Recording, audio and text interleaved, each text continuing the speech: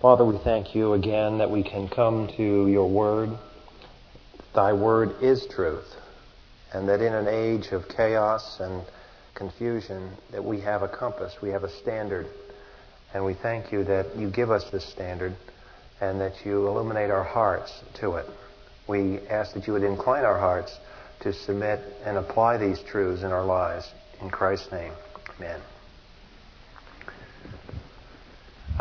To begin tonight, I'd like to kind of go through again just a little bit of review. Can't really review enough, and repetition always helps. So, since we're on the Sinai event, and we're looking at law,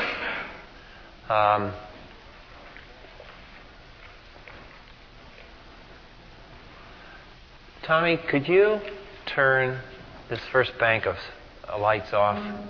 Appreciate it. I think make the screen just a little bit clearer. We all have to guess. There it is. Good. Thank you, Tommy. Let's think of biblical law again, because that's our topic, and it's a topic that we need to understand, because tonight we're going to move from the event of Mount Sinai to crucial doctrines of the Christian faith, which concern the integrity of the Bible. So we want to just back up and review a point that we made before about biblical law. What we're talking about is an absolute reference point for right and wrong, an absolute reference point for knowledge. And apart from the Scriptures, there is no such thing. Now, we can't emphasize that enough. We don't have to be ashamed of our faith. We're not ashamed of the gospel of Christ, because it is the only place where there are certain treasures and riches that show the presence of our Lord. And He demonstrates His footprint, so to speak, because when He leaves them, they point to an absolute reference point. And the law in the Scripture is different than the law outside of the Scripture because of this diagram that we went over 1,000 times last year. If law is the product of man, if law originates from men's ideas, and only men's ideas, that there's nothing beyond that, it's just social consensus, Gallup poll prejudices, lawyers' contemplations, if that's the source of law, and only the source of law, then we're back to the problem that we go over this again and again, that man is trapped, because of his knowledge, he's trapped in the box. And man's experience in time, man's experience in space is limited. There it is. That's a diagram of the finitude of man's knowledge. Man is trapped inside this box. And because he's trapped inside the box, he can't produce any kind of an absolute that goes outside of the box. But a judgment that's right or wrong is saying that it's right or wrong by a standard that transcends society and individuals. So, just as this was a problem back in the days when we were talking about Genesis and creation and trying to get knowledge of the past that was out beyond man's power to directly observe, now we run into the same problem when we decide we're going to make law. Same exact problem. Man is limited. And so because of man's limited point, we come to the statement that couldn't have been put better than Justice Jackson put it in Nuremberg, 1945, when he used the terms the transient and the provincial. And what he meant was that if man makes the law, it's provincial. That is, it's limited in space. It's limited to a society. The English would differ from the French, who would differ from the Germans, who would differ from the Americans. So you have that limitation. And it's transient because Even if you were in America, the laws made in 1997 are going to differ from the laws in 1776. So it's provincial and transient. Those two adjectives describe all man's laws. And when it came to Nuremberg and it came to the settlement of atrocities of a peculiar nature, Nuremberg is a study in and of itself, because the crimes committed were not crimes internal to the society. It wasn't somebody stealing. It wasn't somebody murdering, because those would have been recognized by other people in the society as wrong. The dilemma that Nuremberg produced was when the whole society agrees that right is wrong and wrong is right. Now what do you do? See? That's the dilemma. And that's always going to be a dilemma. It's a frightful thing. But just as societies agree that way, as we move into the internet era and so forth, I mean, it's very obvious that the technological tools now exist to create a one-world opinion, to share a perversion that is truly global. And one doesn't have to exercise too much imagination to see the stage being slowly set up for a genius who can manipulate that to be in a finesse. I mean, Hitler and Goebbels did a fantastic job, if you think about it, with the primitive, relatively primitive backward communication as we look at it in the 1940s. They did an amazing thing. I mean, they kept most Germans from realizing what was going on. I went to school with a boy whose dad fled Germany in late 30s. And this boy was a Christian. His dad was, I think he was a Plymouth Brethren minister or something. Brethren, by the way, were the one evangelical group in Germany that saw what was going on quick. And the reason they did was because they had a premillennial eschatology. But his dad had to go to the bathroom one night about 2 o'clock in the morning. And he got out of bed and he was in the bathroom, and the bathroom window was right on the street, and he saw a bus go by, and he just peered out just for a second, and he noticed on that bus were some of the retarded children in his village, and they were being hauled off. And the next day he happened to see that they were going to reform school or something, special education. Yeah, special education, all right. They were being eliminated because they represented an impediment to the great German Aryan society. And he got onto that because he just happened to be there at the right time. Otherwise, he wouldn't have. And, of course, in our own congregation, if you want to get insight as to what it must have been like, is Haley Brown, who's been with us for many years. And Haley will tell you, as a young girl growing up in Austria, how she heard on the radio this and that, never got a clue about what was going on because of the tremendous deluge of propaganda. But today we have far, far more effective means of propaganda than they had in the 40s. So you can imagine a person of evil intent, what he can do today. So the compass that is absolutely necessary for us to remember is that we have to have have a standard that is not transient, that is not provincial. That is, it's eternal, it's timeless. Truth is timeless. It isn't going to change. And the provincial is going to be replaced by that which is ubiquitous, that which will work in any other place. Summary. What is the difference between biblical law and man's law? If we were to summarize it in a very simple way. How do we read and understand law codes today? You go down to the library, pull out the books, go into your lawyer's office, pull off the bookshelf, that kind of thing. How do we distinguish that law from the law that you read in Exodus, Leviticus, Numbers, and Deuteronomy? What is the key different characteristic? Anybody got some ideas that we can toss into the hopper here?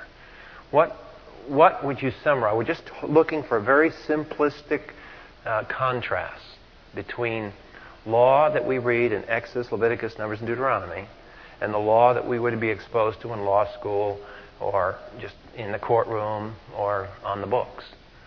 How would we distinguish? There are some comparisons. There are similarities. I mean, obviously, murder is legislated against, theft is legislated against, and so forth and so on. So there are a lot of similarities. But what are the differences? Yes, Laura. What? Not based on precedent. Okay, very good point. A lot of law is based on precedent. It's interesting that the law, even in the if-then sections of the Mosaic Law Code, were given at time t equals 0, before there were precedents. Okay, it wasn't based on precedent because it didn't fall out of men's judgments. It came out of God's words. So that's a basic thing. Now, we observe something else, that the Mosaic Law Code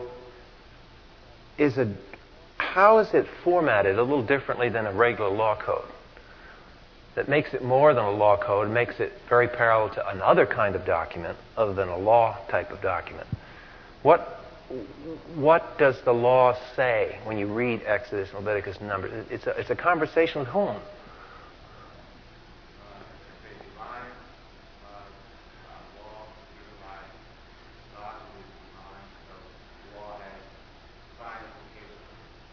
Okay.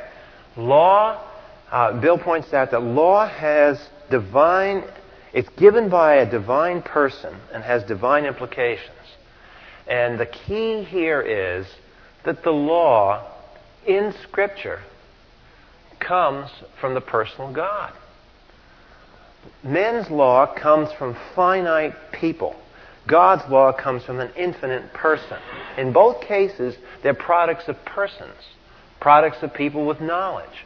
The difference is that in the Bible, God does the speaking. And because God speaks, God has a different characteristic than man. Remember we went back and we drew this contrast? Is that here God has the characteristic that He's omniscient. Man has the characteristic that he knows knowledge, but this knowledge is severely limited. This knowledge is unlimited. So since God speaks out of omniscience, God looks on the heart, not just the outward appearance. So we can make, as a result of this divine thing Bill was talking about, we can basically say that the difference, if we're to summarize it very simply, is that biblical law is private and public, whereas normal human legislation is always public. Nothing in the law code says how I have to think. In the Bible it is. Thou shalt love the Lord, what? With all your heart, with all your soul. So the Bible addresses the heart as well as the outer behavior. And it can, because the legislator in this case is omniscient and can penetrate to the heart. But no set of judges, no set of lawyers, no set of government people can penetrate to the heart, because all they can see is the outward appearance. And that's all that the jurisdiction of the court has, is the overt outward behavior. It can't talk about the heart. Let's look at this principle in Romans chapter 2 for a minute, because there Paul addresses this issue. And we want to, because there's tendencies to get kind of screwed up over these questions of the law in the Bible. Paul in Romans 2, remember we spent an awful lot of time last year with Romans 1, because in Romans 1 he addresses the pagan mind in its basic rawness. And we said a couple of evenings back, in verse 32 of Romans chapter 1, he concluded that section by saying, the class of people, the actual pagan mind left to itself, they know the ordinance of God. They not only violate it, they not only do the same, but they give hearty approval to those who practice them. So you have a redefinition of deviancy. Okay? Now that represents, in verse 32, that represents perversion. If it were encoded into law, that would be perverted law, because it gives approval to evil. It calls good evil and evil good. Now, in Romans 2, he moves over to the Jewish mentality of judging. And he says in verse 1, therefore you are without excuse, every man of you who passes judgment, for in you judge another, you condemn yourself. For you who judge, you do the same things. The only difference between verse 32 and verse 1 is that both are sinners. In verse 32, the sinner is the licentious one. Remember we said there are two tendencies. And one is to relieve the pressure of the conscience, you can play one game. One game is to redefine deviancy. So this is the licentious person. And licentiousness is usually tied to anger and depression at just the personality poles. And then you have the legalist. And the legalist has these tight standards and very optimistic that it's going to work, everything's, going. But these poles always show up. They show up in all of us. We all have tendencies in one direction or the other, rocking back and forth. Well, in verse 1 of Romans chapter 2, he's arguing that before God doesn't make any difference whether you're a licentious type person or a legalist type person, because in the heart of the matter, in the heart, there's disobedience. So both of these positions are wrong scripturally, because both of them rely upon law from a man's perspective. You see, in verse 1 of Romans 2, think what's happening. The person is judging who? The person who's the legalist is out here, has the standard, but what Paul says is he's applying it over here to all these people. He's applying it to the crowd. What's missing of the fact is he's not applying it to himself. And so he says, for example, over in, makes it very clear in verse 20, goes down, 19 and 20. You're confident, you're a guide to the blind, those who light to darkness, a corrector of the foolish, a teacher of the immature. Now in verse 21, you therefore who teach another, don't you teach yourself? You who preach you should not steal, do you steal? You who say you should not commit adultery, do you commit adultery? So what he's pointing out is that when he gets down to the bottom, the legalist is interested in imposing law to save himself from social chaos. That's the motive. Not, I want to submit to the Lord. Rather, I want to contain evil to have some sort of order left in my environment, because I'm scared if we go the licentious route, well, we're just going to have total social breakdown. But from God's perspective, it's still just observing public behavior. It's not private matters of the heart. And what he says is there has to be. Because you notice in the two times in chapter 2 of Romans, when he talks about judging, you notice how he uses it in verse 16? On the day when, according to my gospel, God will judge what? The secrets of men. The emphasis isn't on the external behavior. It's on the secret things of men. Notice in verse 28 and 29, for he is not a Jew who is one outwardly, neither is circumcised which is outward in the flesh, but he's a Jew which is one inwardly, circumcision which is of the heart, by the Spirit, not by the letter, and his praise is not from men, but from God. So that's the difference. There you have the Pauline answer to the law, the lawful use of the law. The law's object was to address the heart, and secondarily, social behavior. Social behavior is important, but it has to flow out of the heart. Heart first, then private first, then public. It's got to be in that order. It doesn't work the other way. Okay, now we want to notice something else while we're here. There's a quote that I leave in the notes on page 67, and it's so good. Martin Luther made this quote, and I think it sums up what I'm trying to get at here.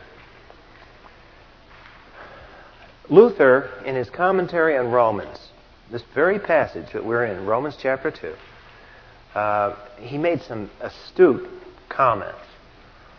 I urge you, if you don't already, in your Christian library at home, or if you whatever few books you might have in your library,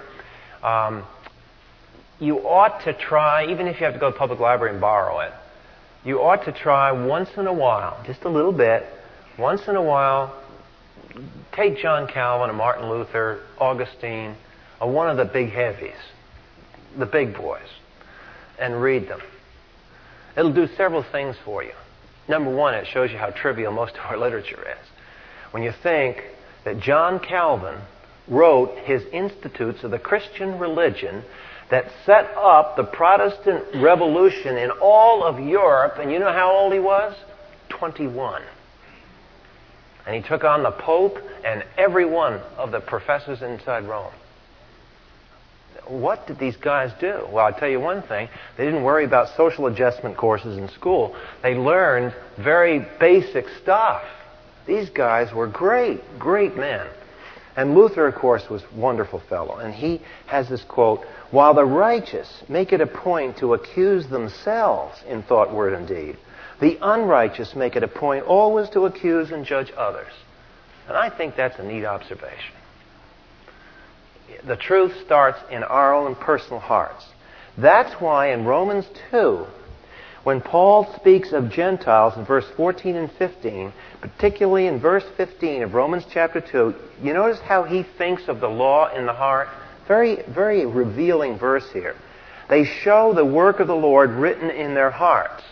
Now, how do they show the work of the law written in their hearts? Apparently, these are saved Gentiles that he's talking about. The work of the law written in their hearts is the language of Jeremiah, so it's New Covenant. They show the work of the law written in their hearts, their conscience. Now, here's a description of what it looks like for law to be working in the heart. Here's what it does. The conscience bears witness, and their thoughts alternately accuse or excuse. The idea that there's a conflict going on in the heart. It's not an evil conflict. It's just a conflict of self-judgment before God. Should I do this? Should I do this? Is this pleasing to God? Is this not pleasing to God? You notice that the mark here of the law written in the heart is not perfection, because we're all sinners. The mark of the law in the heart is it's provoking reflection, self-reflection of what we're all about. That's the work of the law in the heart. So far tonight, what I'm trying to do is outline what biblical law looks like in essence.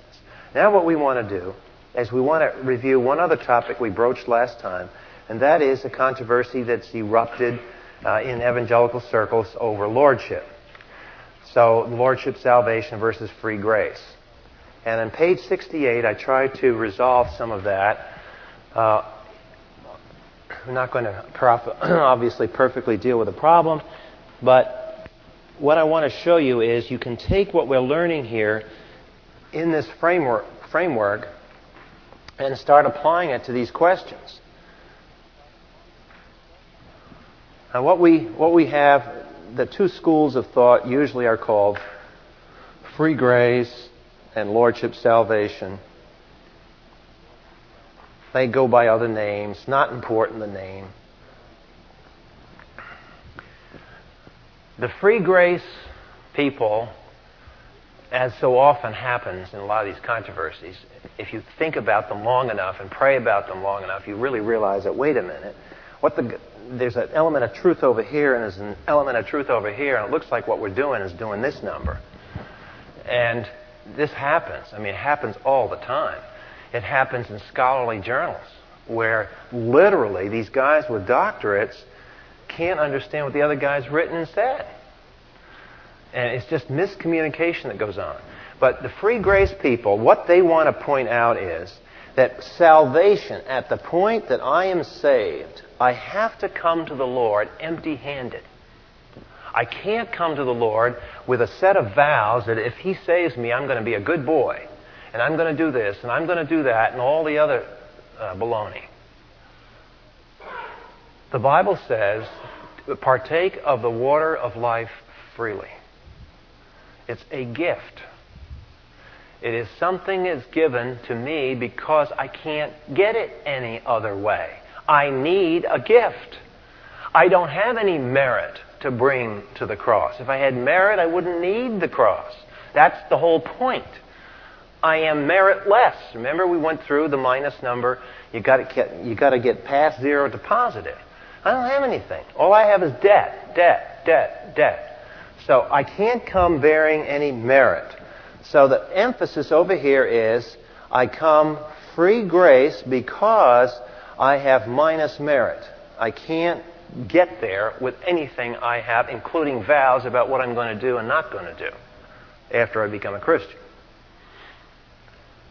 On the other hand, the lordship people insist that you can't have a gospel where the person is sort of an independent thing to which they add the Lord Jesus Christ and then go on their own way with Him as sort of an addition.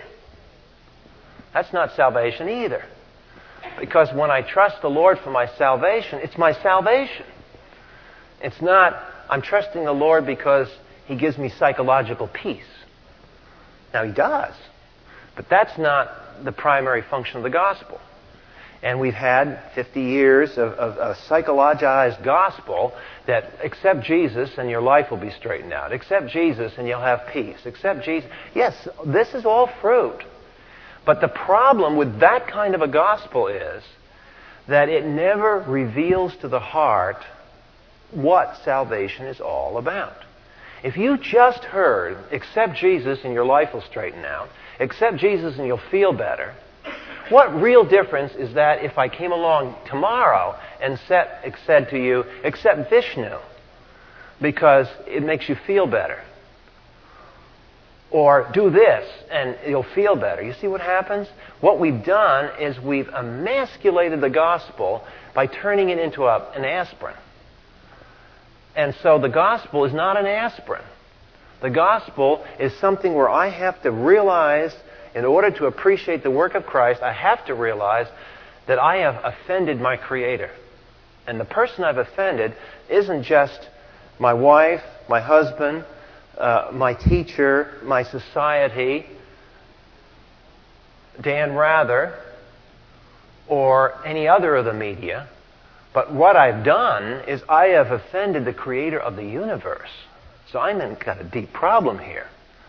I just haven't irritated Joe. I've irritated the person who created the universe. That's who I'm irritated. So now, how do I deal with that one? So that issue has to come up, and if it doesn't come up properly, what you get is sort of these questionable conversions that go on. And you wonder, gee, what's going on there? So most of these people have a point, and I think we can put it in perspective if we realize that Exodus and Mount Sinai are two independent events. At Mount Sinai, God lays down the law, literally.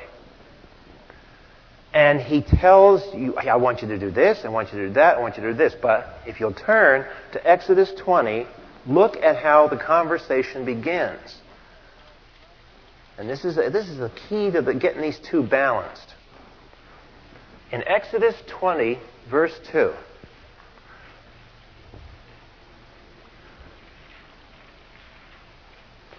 God lays down the law, and He says several things. Obviously, He's saying that I want you to do this, I don't want you to do that, this pleases me, this displeases me.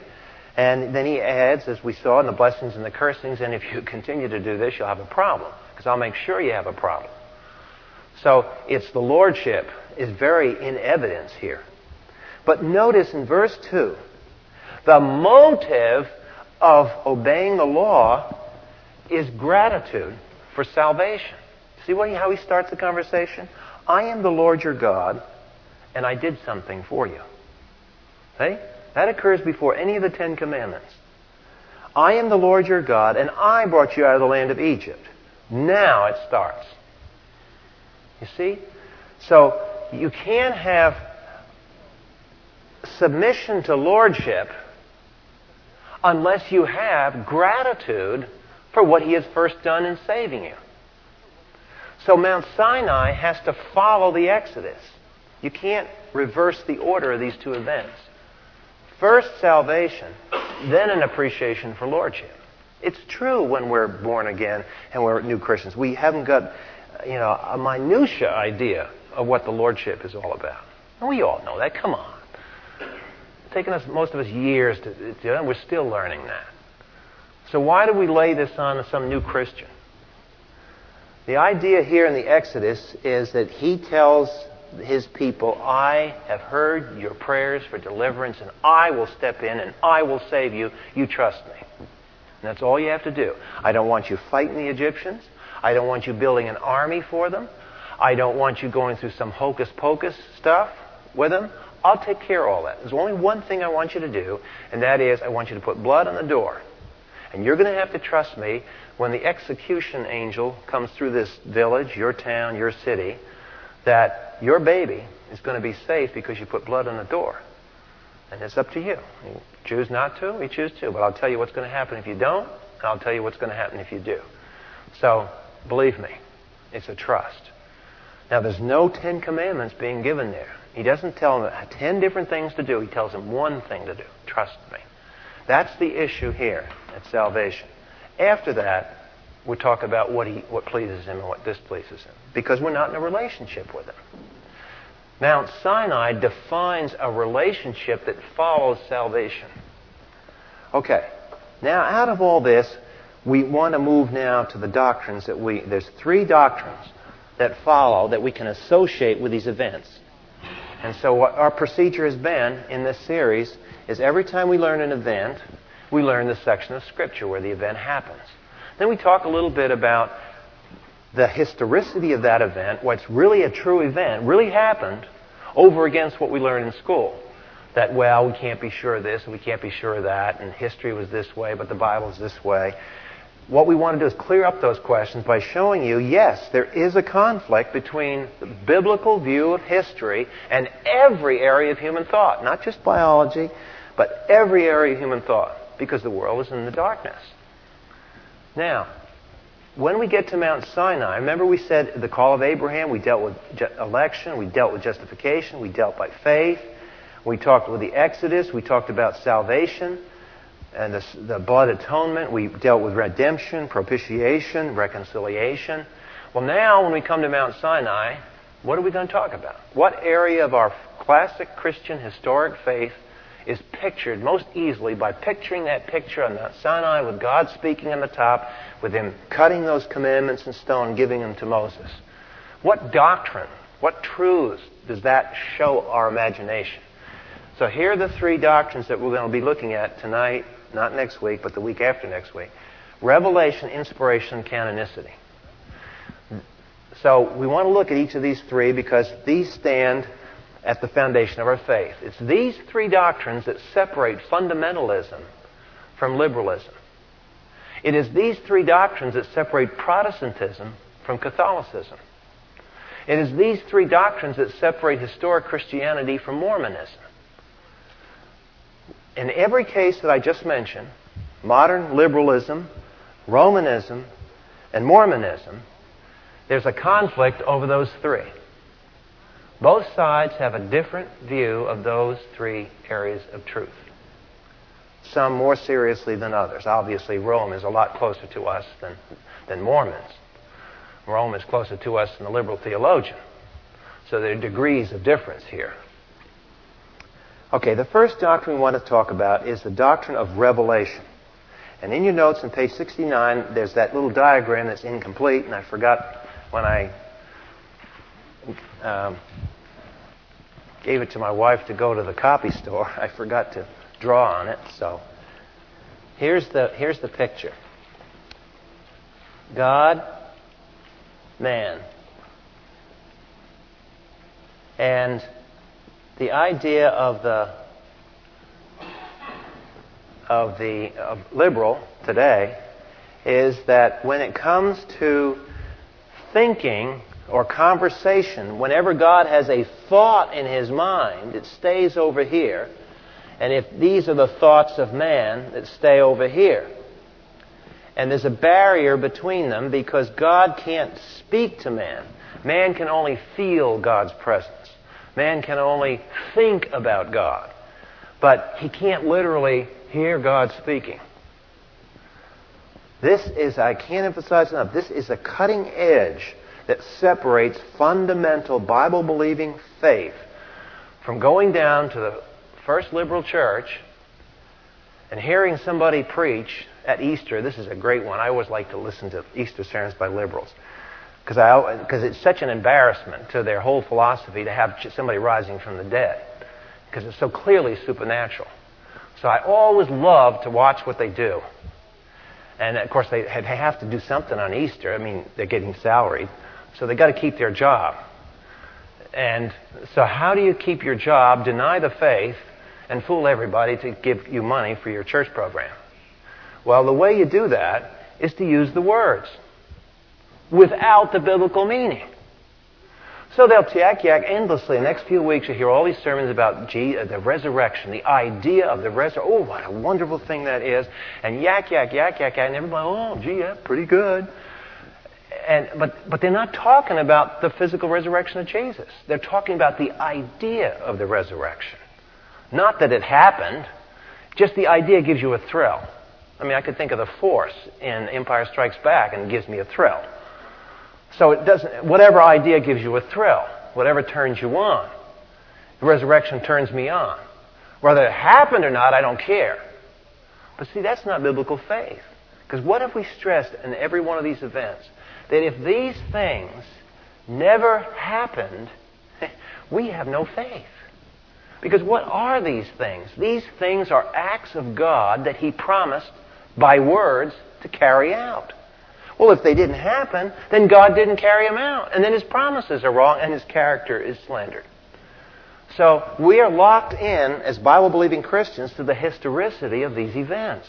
We're not just talking about the idea of the resurrection. We're talking about the act of the resurrection. So, at this point, what is it that... I mean, these guys aren't stupid. And many of them are sincere people. They want to do good. Where have they gotten off in their thinking? Right here. They have bought into a pagan view of language. Remember we stressed this back? When Adam walked in the garden, he had a language, God had a language. Whose language took precedent? God's did. Whose language preceded all human language? God's language. And what did God's language do? If you, so to speak, if you could have had a tape recorder on the third day before man was created, you would have heard God speak, and boom, things would have appeared. God spoke, and it was done, Psalm 33 says. So His language, unlike our language, causes things to happen. Jesus cursed the fig tree. Remember the scene in the Gospels? He passed by and He cursed it. The tree went down. His language has power, just the language. He didn't reach out and touch it. God didn't have to do that. He just does it with His language. Now, the implications of that are fantastic. What that means is that every time you study anything, you might be studying plants, maybe studying animals, maybe studying machinery, whatever it is, you're studying something that has structure to it. Do you realize that the structure that you're studying, whether it's electricity, whether it's some other area of physics, whether it's biology, whatever the structure is, that you're looking at something that rides on top of God's Word. It is God's Word that brought that structure into existence. God first had the thought in His mind, then He built the structure. The structure comes out of His Word. That's why in Colossians there's that mysterious, funny verse that says, by the word of Christ, all things subsist. Meaning that the universe is held together by the Word of God. Because the universe is God's plan. It's His drama. It's His script. And so the script holds the whole play together. And that means it holds all the structures together. So we have an extremely high view of language. Well, we come into the 20th century and everything, language falls apart. Everybody says poetry and feelings replace it because this thought over here on this side of the barrier is limited. Because it's limited, it can never give true answers. And so in the liberal arts area, the idea of thoughtful language kind of drops away in a serious sense. Now, we have some characteristics of Revelation that I spelled out beginning on page 69, 70, and 71. And we'll probably try to get over to there tonight. I want to look at these I've isolated 5 characteristics. Could I isolate more? Could I isolate less? I've just picked these 5, hoping that as we go through them tonight, and as you keep these in your notes, someday you'll get wrapped around the axle with this stuff, I guarantee it. If you do any kind of witnessing evangelism. Doesn't mean you have to talk about these things to people. It just means you have to be alert to the agendas that are going on. Because the agendas are going on. They're going around all around us. First characteristic of revelation is that it is verbal. It's not just a feeling. It is verbal. Now, New Age, Oriental religion, and all those stress what? Sit down in the lotus position and contemplate your navel. Why? There's nothing else to contemplate. And so it's all this self-contemplation stuff. There's never a spoken word, nothing even put in an English sentence. I want to show you in Acts 26, verse 14. A verse that maybe you've read before as you read through the book of Acts and maybe never noticed. It's a word about language and how God speaks in it. Acts 26:14. We could go to Mount Sinai, but we've been there before on these Thursday nights, so I hope you're convinced that the Bible's reporting the fact that God spoke in Hebrew, that if you had a tape recording, you could have taped it as you sat in that valley that we saw in the slides when he spoke. But in Acts 26:14, Paul is reporting before court trial, court hearing or investigation about his role. We won't get into that. But in verse 14, look how he describes his encounter with Jesus Christ. Keep in mind, Paul may have never met Jesus personally. That's the first time he's met Jesus. It's on the Damascus Road at that famous passage where he was converted. Now, what do you notice peculiar in verse 14? Just from what I said, what is it about that verse that could not be accepted by a modern theologian? How would a modern theologian with a paganized view of language interpret verse 14, do you think? Reverend Liberal, how would he handle that?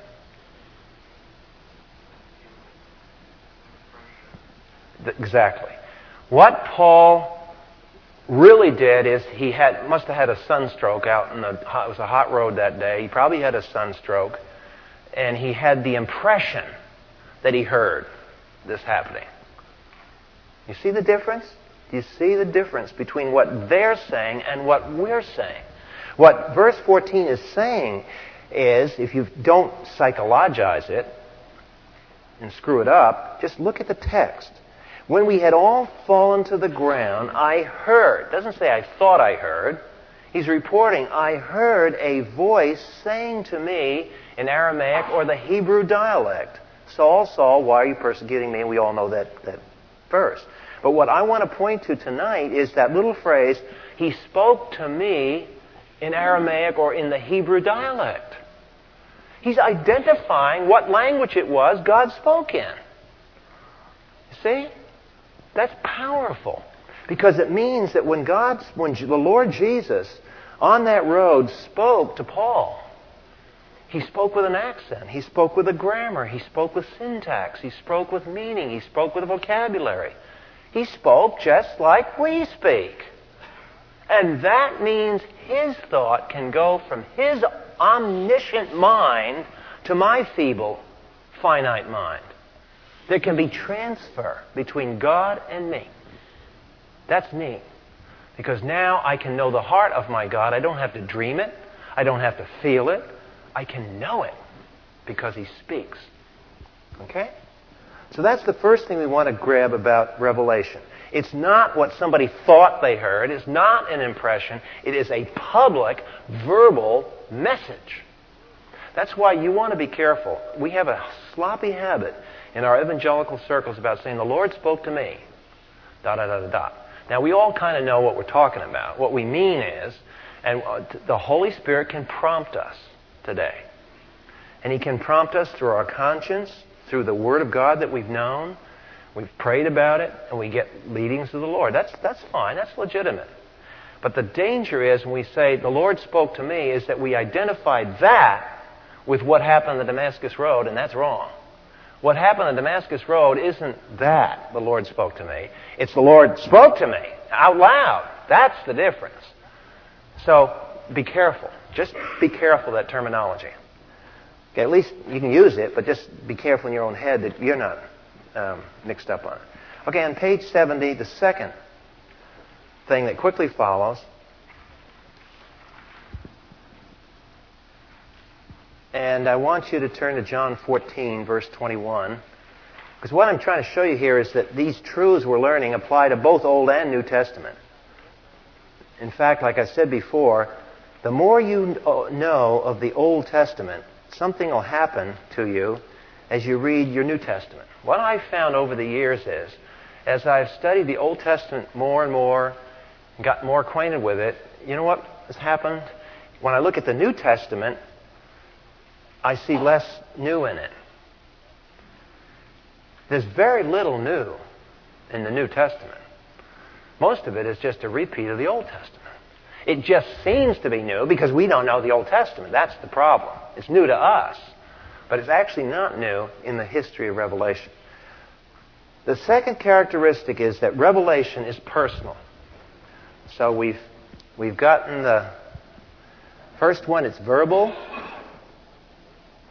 Now it's personal, obviously related. And when we talk about Revelation as personal, here's what I'm trying to get at. Because it is a message from a personal God to us, we can't be neutral to it. If somebody comes up and speaks to you, you either don't speak, you reject them, or you listen to them. But you can't kind of be indifferent. Because you know how that feeling is. When you talk to somebody and you don't get a reaction, it's one of those things we always say that the lights are on, but no one's at home. I mean, what's the problem here? So the idea in Revelation is that it doesn't leave us any neutral zone.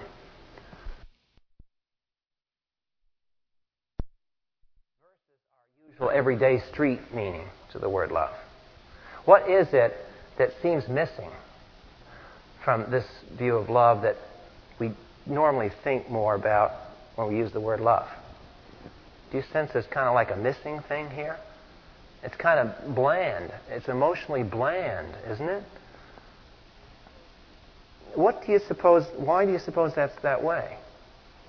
Why does it strike you, this meaning of the word love, you'll keep my commandments, you'll love Pharaoh, love the Lord with all your heart. Why does that strike us as bland? Why do you suppose it strikes us as bland? We observe that. Why do you think God uses the word that way? What do you think He's after by making it sound so bland? What's the danger of getting an emotional content in here and focusing on it? That's going to change from day to day, right?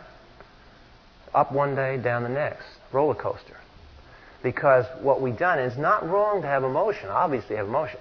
But the problem is that if you define it strictly in emotional terms, you set yourself up for an unstable relationship. This relationship is more stable because it's not grounded on an emotional meaning to the word love. It's just a very cold, objective, and almost bland use of the word here. You got the treaty? Stick with it, buddy. Now, let me hasten to add here, there is an emotional kick in here that you don't get by reading that Rib Adu says to Pharaoh to love Pharaoh as a servant and to remain faithful to status of vassal. That's very cold and bland. But in the Bible, what did we just get through saying as we started tonight? The difference between men's treaties and God's treaties. God addresses what the men's treaties don't address. Addresses the heart. So when God uses, thou shalt love me with all your heart, with all your mind, it's a far deeper thing than Rib Adu and Pharaoh. So now we're back, now we pick up the emotion content. But now the emotion content is deeply rooted down here at the conscience level. That's where it's rooted. It's not rooted in a social thing that's just going on like this. Because you can't sustain that kind of thing. You wear yourself out after a while. Because you can't have emotions running at 95 to 100% level all the time and not finally crash. You've got to have something that sustains you day after day after day after day, and that's what the Bible stresses. That's why this is the word in here. Okay, it's personal and therefore not neutral. It means it draws me into a relationship with God or it repels me. The Word of God attracts or repels. All right, the third characteristic, and that is, if you turn to Exodus 12 for a moment, we'll look at that characteristic. Revelation doesn't happen all the time. If you took a bar chart and plotted the frequency of major revelations in history, here's what it would look like. Here's the cross of Christ. Here's David 1000 BC. Here's Abraham 2000 BC. Here's the Exodus over here. The fall of the kingdom, say 586 here. You would see that there's some revelation going on in Abraham's day. And remember, what do we observe about Genesis? What happened to the theophanies? As you go from Abraham to Isaac to Jacob to Joseph. What happened? Remember that? Trend, wasn't there? You have a lot of theophanies with Abraham, less with Isaac, until you get down to Joseph, and there's no theophanies. It's just dreams. So the spectacular nature of revelation declines. And then it picks up again at the Exodus. And then it declines. Then it picks up again in the times of the prophets. And then it declines. And goes into almost this total silence for 400 years. Then it picks up again in the days of Jesus and the apostles. And then it declines. People always want to say, I believe that God ought to reveal himself all in every generation. That's not the biblical precedent. God doesn't do that.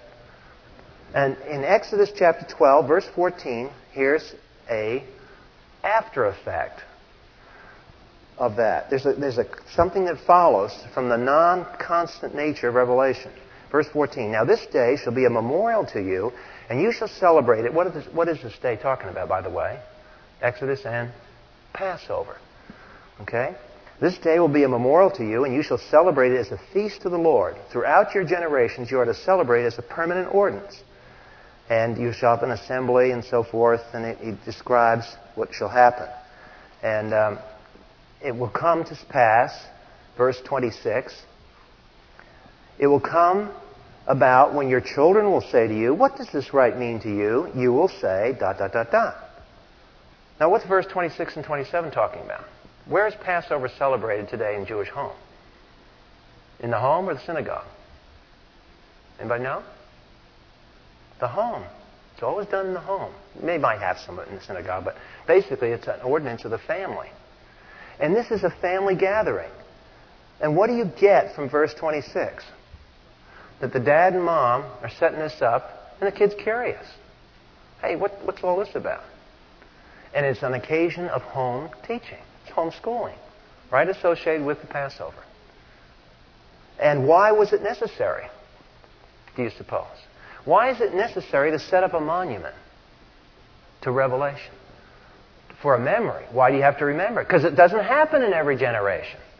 Revelation happens and then it's remembered. It happens and then it's remembered. It happens and then it's remembered. It happens and then it's remembered. What is the service we have in church? Communion. And what is the words that we read every time we have communion? This is a memorial. Do this in remembrance of me. Why do we do that? Because Revelation isn't hot in every generation. It doesn't mean God doesn't have a relationship with people. It doesn't mean he doesn't give you personal assurance. It doesn't mean that people aren't one to the Lord. We're not talking about that. See, there's a difference between this overt, public, miraculous type revelation and the personal thing that's constant with time, with people growing and having relationships with the Lord. What we're trying to do is point to the fact that throughout the Bible you have this again and again. And in the future, you're going to have the second advent of Christ. And I imagine during the millennial kingdom it'll decline until the end of the millennial kingdom, and then you'll have another big gob of revelation. So it goes on and on and on like this. So the Bible, as the written document, is the memorial and the record. That's why this book is so important. Okay, next, after the historicity of Revelation. Oh, and by the way, one little comment about why do you suppose Revelation is not constant? Why do you suppose that God, for example, we studied two so far, this one and this one. Why do you suppose He waited to reveal what He did in the Exodus and didn't show it to Abraham? What did He show in the Exodus that couldn't have been done in Abraham's day? Salvation of what was saved? A nation. Didn't have a nation to save. So history has a plan to it. This is the exciting thing about history. I learned to hate history in school. I was a non-Christian. Nobody ever pointed out to me, other than learning, to me, history was just memorizing on Friday and Saturday all the dates so you could pass the test on Monday and then forget them until the next test. And it was reason because I was taught wrong. The methodology of me learning history, as I remember, was just a set of dates. This happened, and then this happened, and then this happened, and then this happened, and blah, blah, blah, blah, blah, blah. Well, it was like I had a bunch of beads and no necklace to make with them. There was no pattern to it. It was just marbles rolling all over the place. I have to have a pattern to my thing, or I'm not interested in it. That's why I always went to math and physics. At least I had a pattern. I was very impatient with liberal arts because at the time I didn't understand it because I didn't have any Christian background. Well, the Bible gives us the fact that God reveals when history is ready. Remember in Galatians, what does it say? Jesus was revealed in the what of time? In the fullness of time. So there are moments in history that have to come before God's going to show Himself. Now here's just a thought of mine, just to stimulate a reason to follow this process up. Do you suppose that Jesus' name as King of Kings and Lord of Lords, as a world ruler to whom all the nations bow, could not have been revealed in Jesus' day, but has to wait until a future historic moment when what has been prepared? I believe that Christ's second advent can't come until God in His sovereignty works a global understanding. We're getting there very rapidly now, where we think globally. Now the nations are talking to one another. We have a global consciousness. I mean, the consciousness of the world in Jesus and Paul's day was very small. But we are getting a global consciousness. We're seeing the need for a global world government. Otherwise we don't have peace. We're seeing a need. And so it's like God is slowly grooming the human race. And when the right moment comes, He will reveal some more. But He's not going to reveal it because it wouldn't be fully meaningful to reveal it until that future time. Now, the application for each one of us in our lives is, if you've been a Christian for any length of time, you know that He has done things this year in your life that are new to you. You've seen things happen in your life this year that are different and new than you ever had before in your life. Now take one or two of those things in your own mind's eye and ask yourself, could He have meaningfully revealed those that He did this year 5 years ago to you? Would you have, on the basis of your experience 5 years ago, have appreciated it like you do now? And similarly, many of the things that He's revealing now, we kind of half appreciate until we get further away and say, oh yeah, that's what He was doing. So that happens privately, but I believe it happens corporately to the human race. And that's why this bar graph is the way it is. God shoots His revelation into history. He sort of speaks to that historic moment. And then He quietly, he walks off stage, and somehow in His miraculous sovereign way, He works history around. And then when the right moment comes, He gets on stage and He makes another public revelation. Then He walks off stage and He does this game, as it were, until the final time comes when He is fully revealed in history. Okay, if next time you would look at the verses, particularly the paragraph on page 71, I want you to get a good dose in both those paragraphs of how comprehensive God's revelation is. That He spoke to... I want you to satisfy yourself that the law, the Mosaic law, spoke to every sphere of human life. I want you to convince yourself that that was true. That it's not just speaking of what we call the religious area. I want you to convince yourself from reading the law that he spoke to economics, he spoke to politics, he spoke to courts, he spoke to law, he spoke to animals. And you'll see a little quote in there. God basically had the first laws of humane treatment of animals. And all of us know one of the Ten Commandments. Which one is it? It was addressed to animals as well as men. The Sabbath commandment. Not only shall man rest, but his animals should rest. They are drawn into the same order because God is creator of man, he's creator of the animals. And so animals are treated humanely. Amazing. When they were treated quite cruelly out in the pagan era. The only reason the pagans took care of animals was because they didn't want to pay for a new one. But in the Bible, there's that passage on how, do you remember when the cattle would be, the oxen would be strapped to this millstone, turning the millstone. And what they would do to be humane to that oxen is they would unmuzzle it. So as he walked around, he could snack. And Paul picks that up and he uses it in the New Testament for the humane treatment of pastors. So it's interesting. The laws of the animals show you God's heart. God cares for them. Father, we thank you that you are a caring God, and we thank you that you have left ample evidence for each one of us. We ask now that you would speak to our hearts and that we would have the patience to listen and be quiet and take our position underneath your authority. We ask this in the name of our Savior. Amen. And it's not next week, it's 2 weeks. Next week we don't have class. In my background, I've had it described to me in a dispensational kind of framework, but I don't hear that language or that kind of framework. It's dispensational. I just haven't got to using the word yet. Haven't used the word yet? Yeah. And the reason I haven't used the word is because we really don't get into the rationale behind the dispensational view of theology until we get into the church age. And we deal with that difference, and that's when I want to introduce it. If I don't, too many people start vibrating early on and don't listen to everything else. So I don't want to do that. But yes, it's obvious that God works differently in different ages. There's no question about it. And the attempts by covenant people to make it just like the Old and the New Testament just sort of run together, it's really not doing justice to the differences. Anything else? Any other questions? Oops.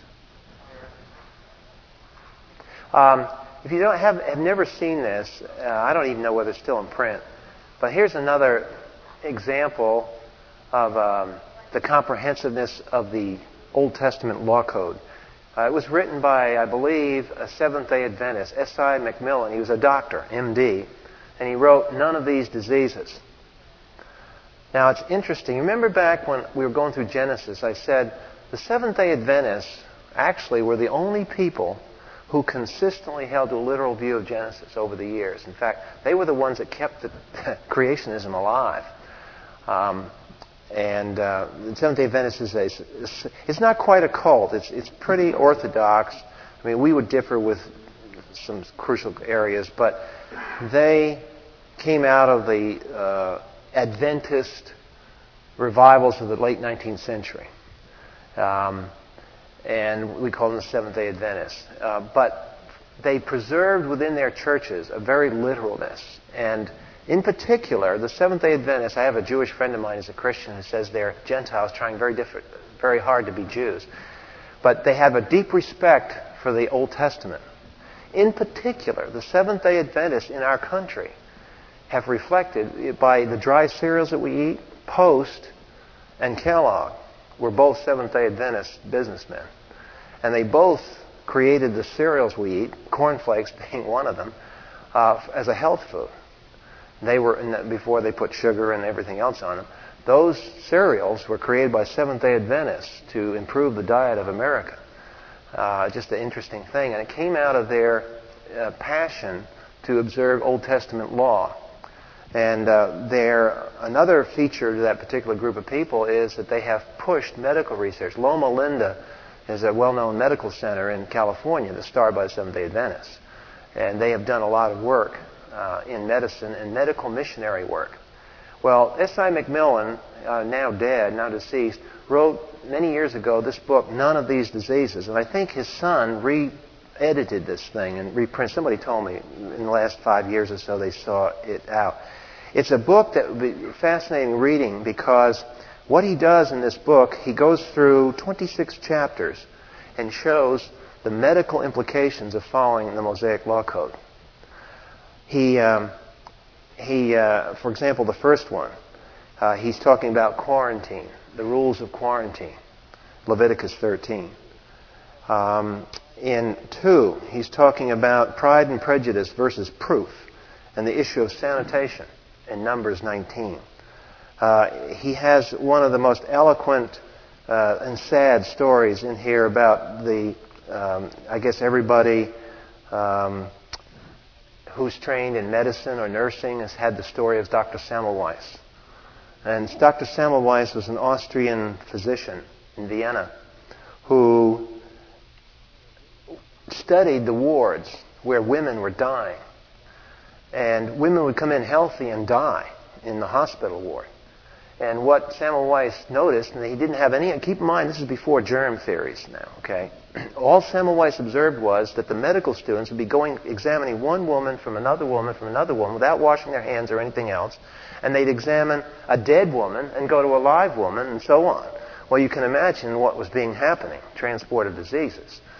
So Semmelweis got the idea, let's try washing hands.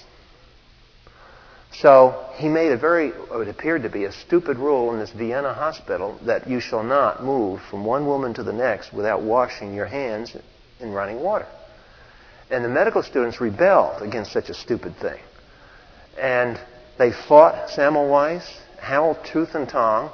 He had a ward where he did the experiment and proved the women lived. Gee, wonder. They lived on his ward.